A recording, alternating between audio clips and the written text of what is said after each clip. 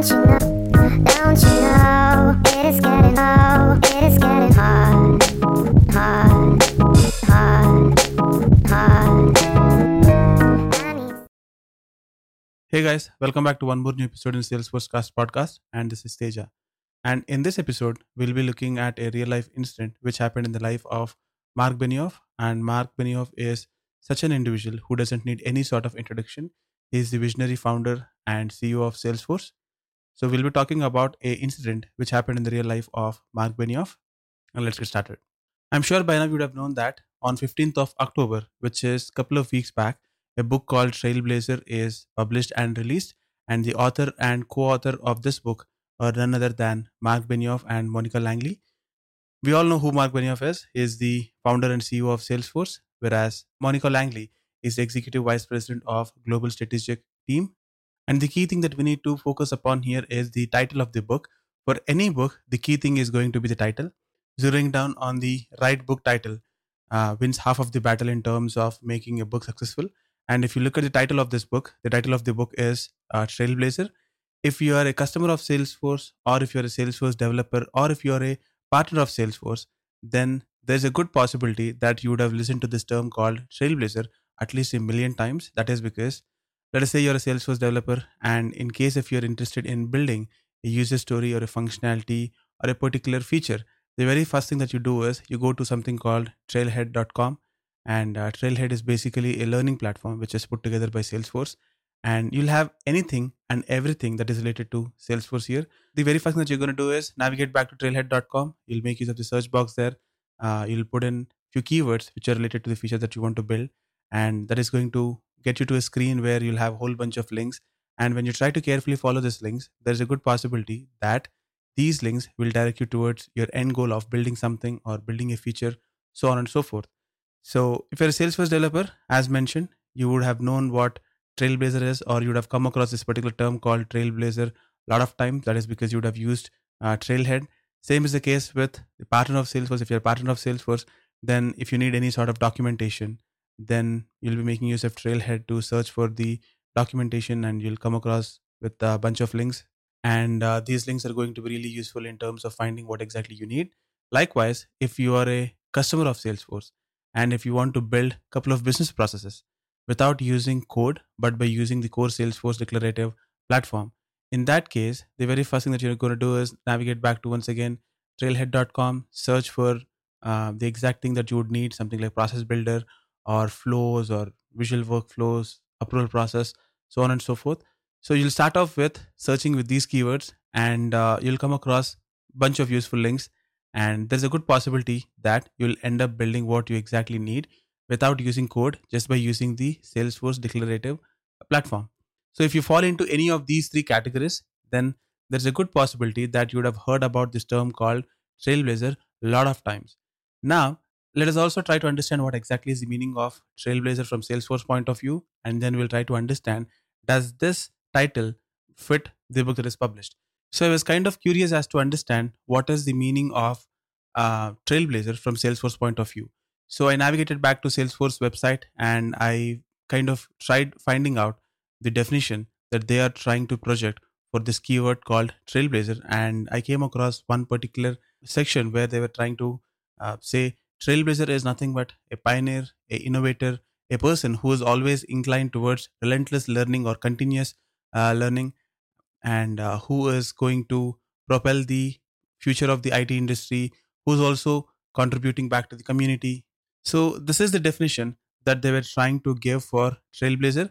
Now, if you try to understand this particular part piece by piece, I somehow felt, or I got convinced, that this is the apt title for this book, because if you try to understand the persona of Mark Benioff is a pioneer, he is an innovator, and he strongly believes that learning is a continuous process, and he gives a lot back to the community. So that is when I kind of understood why did they zero down on this particular title, and I'm sure there would have been a lot of thought process which went behind zeroing down on this particular title. And if I remember correctly, there was one particular tweet that was tweeted by Benioff asking people to vote for one of the two titles that he posted on Twitter. I'm not sure if it is for zeroing down on the name of the book or cover of the book, but as far as my knowledge goes, I think it is for the title of the book, and most of them they voted for Trailblazer, I believe. So yeah, coming back to our topic, Trailblazer is the apt fit as a title for this book. Okay, so now we kind of understood what exactly is Trailhead. So just to sum it up, Trailhead is a learning platform which is built by Salesforce.com, which is put together by Salesforce.com. And in case if you need anything related to Salesforce or anything related to business, then you can just go ahead and search for it. And there's a good possibility that you'll be shown a lot of links, and these links will be really helpful to you. This is what Trailhead is all about. Likewise, Salesforce is also trying to lease this particular piece of technology to few of its customers. And what I mean by that is customers, they have to subscribe for this particular product called Trailhead, and they're trying to lease out this particular technology to, let us say, customer XYZ, and XYZ subscribes to this particular technology, and they will have their own private version of Trailhead. So they will try to put together all the content that they would need in terms of finishing their project or considering all the projects on which they'll be working. So they'll try to curate the content given by Salesforce.com, but not all the content. They'll only try to curate the content that they would need, keeping in mind the project on which they'll be working. And it is going to be a private platform just for that particular customer, and all the onboarding employees can use it to enhance their skill set, learn things a lot more better, so on and so forth. So basically, it is going to be a subset of Trailhead only for the employees of that particular customer. So this is what Trailhead is all about, and we also kind of understood what exactly is the meaning of Trailblazer from Salesforce point of view, which is nothing but a pioneer, innovator, and a person who is inclined towards relentless and continuous learning, and a person who is also trying to give back to the community, so on and so forth. Now, there is one part that we also need to discuss about. Though this doesn't fall into the scope of the discussion of today's episode, what I thought was, if we can cover that thing, probably we can complete the whole cycle of Trailhead, Trailblazer, and something called Trailmix. So, as mentioned, the third thing or the last thing that I want to talk about as far as this particular Salesforce learning platform is concerned is Trailmix.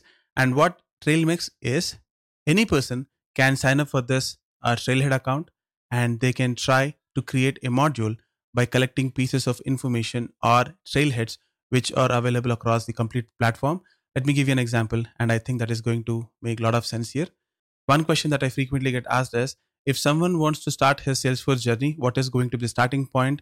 And after that, what is the next few concepts that they have to learn, so on and so forth. So what I tried doing is, I tried creating an account in Trailhead, and then I went ahead and tried creating a Trailmix. This is going to be collection of trailheads.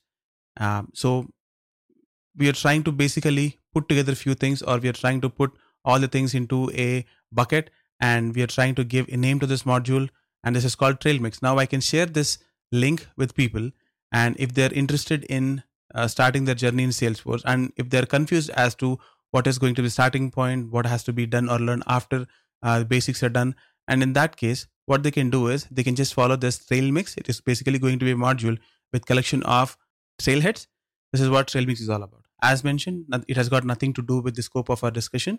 So once after I came across this particular definition that Salesforce is trying to project about Trailblazer, I somehow felt there cannot be any other better title for this book. And yeah, that is what I personally felt. And personally, I have not read the book because I was on vacation for the last 2 weeks, and I would definitely love to read this book as soon as possible. I would like to get my hands onto the book, and I would like to finish it off. I would also like to do a couple of episodes highlighting the key things within this book. Yeah, let us see. Now, let us go ahead and talk about the actual incident. So, this incident came to limelight just because this is highlighted within the book, and also there is an article which is published on this particular incident. Now, I'm not sure what is the or who's the publisher who wrote an article on this particular incident, but I happened to read this article. I'm not sure if it is Business Insider or I'm not sure if it is The Verge. So I stumbled across this particular article, and I even read that article. So the event is, as mentioned, the event is once again mentioned in the book under fourth chapter, and I believe the title of the chapter is called Trust. So in this chapter, there is a incident which is highlighted personally by Mark Benioff, and that is Mark Benioff, for various reasons, he wanted to acquire Twitter. And all the key members in his team, all the members in the advisory panel, all the directors, and all the other counterparts, they were not okay with this particular decision, and they want Mark Benioff to drop that idea of acquiring Twitter. So all of this happened back in 2016, and back in 2016, Twitter was having some hard time, real hard time, and for some reason, Mark felt this would be the right decision for Salesforce as well as Twitter. Once again, as mentioned, all the members of the advisory panel, all the directors, and all the other key members within his team, they were not okay with this decision, and they wanted Mark Benioff not to call shots on this particular decision. So we need to take a couple of minutes here, and we need to understand the persona of Mark Benioff better. He is such a person who purely goes by his instincts, and he takes decision based on his instincts, and he strongly believes that majority of the decisions that he took based on his instincts were successful. So for some reason, he wanted to acquire Twitter, and key members within his team, they were not okay with this decision, and they were requesting Mark Benioff not to call the shots as far as this particular acquisition is concerned. So this was happening back in 2016, and for some reason, he felt that this is going to be the right move for Salesforce as well as Twitter.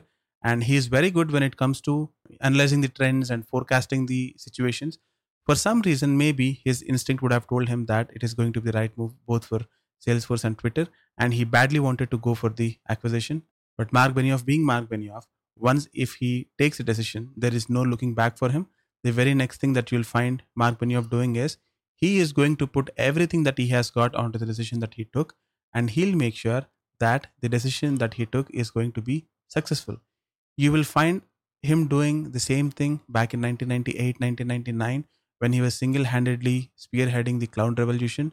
Almost everyone, his friends and counterparts, everyone were telling him that cloud is not going to be the next big thing, and they were asking him to drop the idea of cloud computing. But single handedly, he swam against the tide, and he was vouching for cloud revolution whenever he could.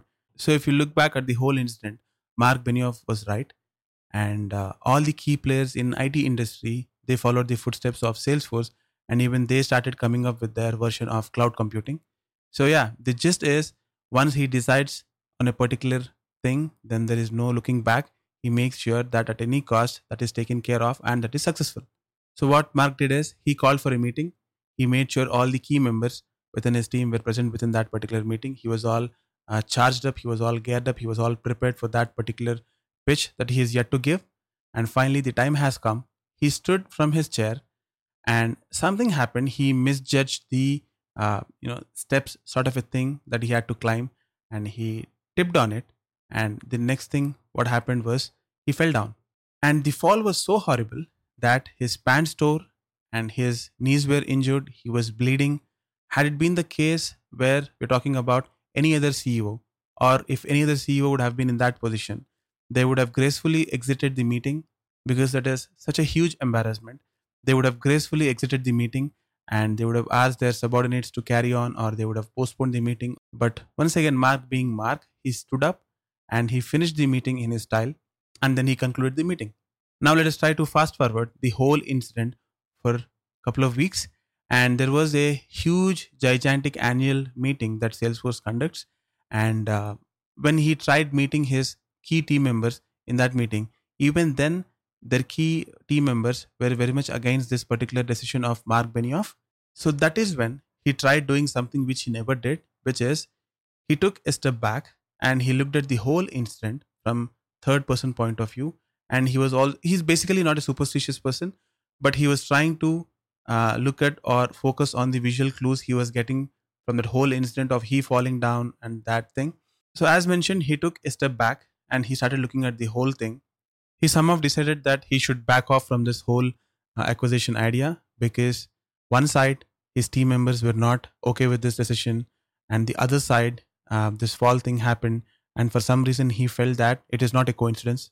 And he also thought some supernatural power is trying to communicate something by that whole incident of he falling down and that stuff. So considering everything, he thought more than the trust that he has on his instance, he somehow felt he should give value to the trust that his key team members have on him.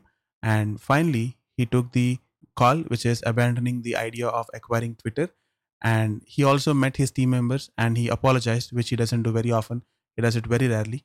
And that is how this incident of Mark Benioff falling down called off the whole idea of Salesforce acquiring Twitter. Had it been the case where Salesforce acquired Twitter, things would have been a lot more different for both the companies.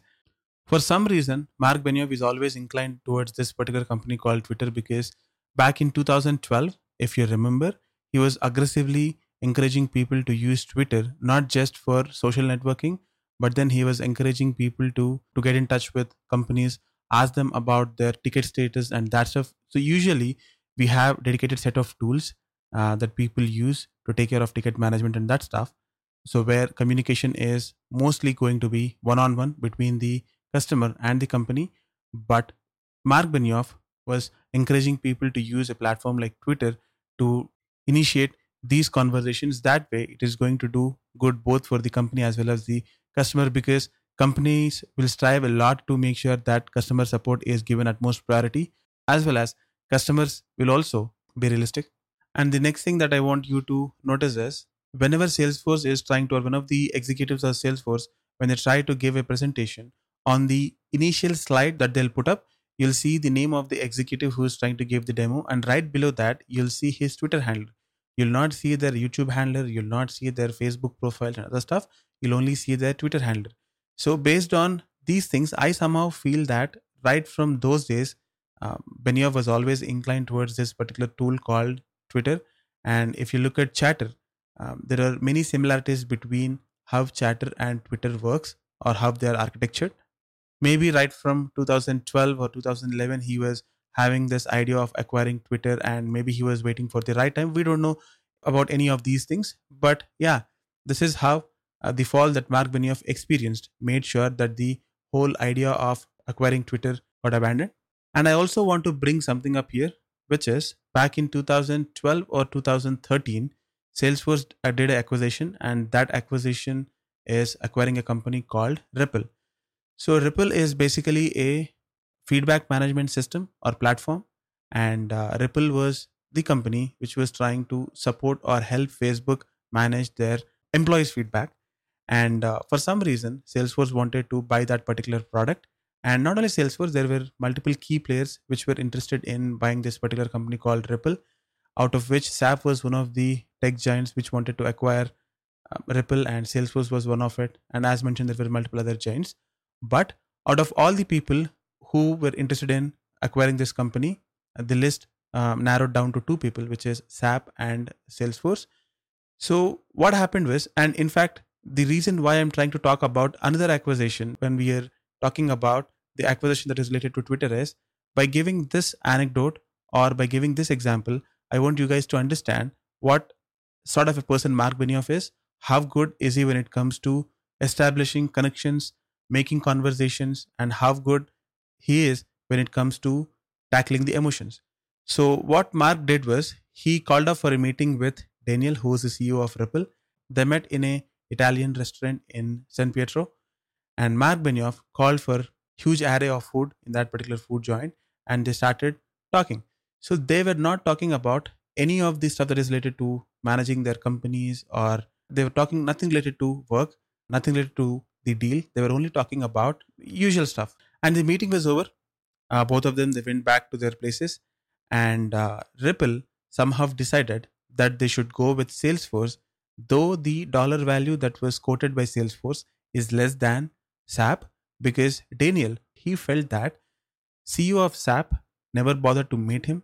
Whereas on the other side of the story, we have Mark Benioff, who met him, who tried making conversations and stuff like that. So he somehow felt that Ripple as a product is going to be a lot more safer if he hands it over to Mark Benioff or Salesforce rather than trying to give it back to SAP. So that is why he was trying to focus on the future of the product rather than the financial aspect of it. And he somehow felt the future of Ripple is going to be safer with Salesforce than with SAP. So by this, we can understand how good he is when it comes to tackling human emotions, maintaining contacts, establishing conversations and stuff like that. Yeah, so that's all for this episode. This is what I wanted you guys to know about, and see you in the next one.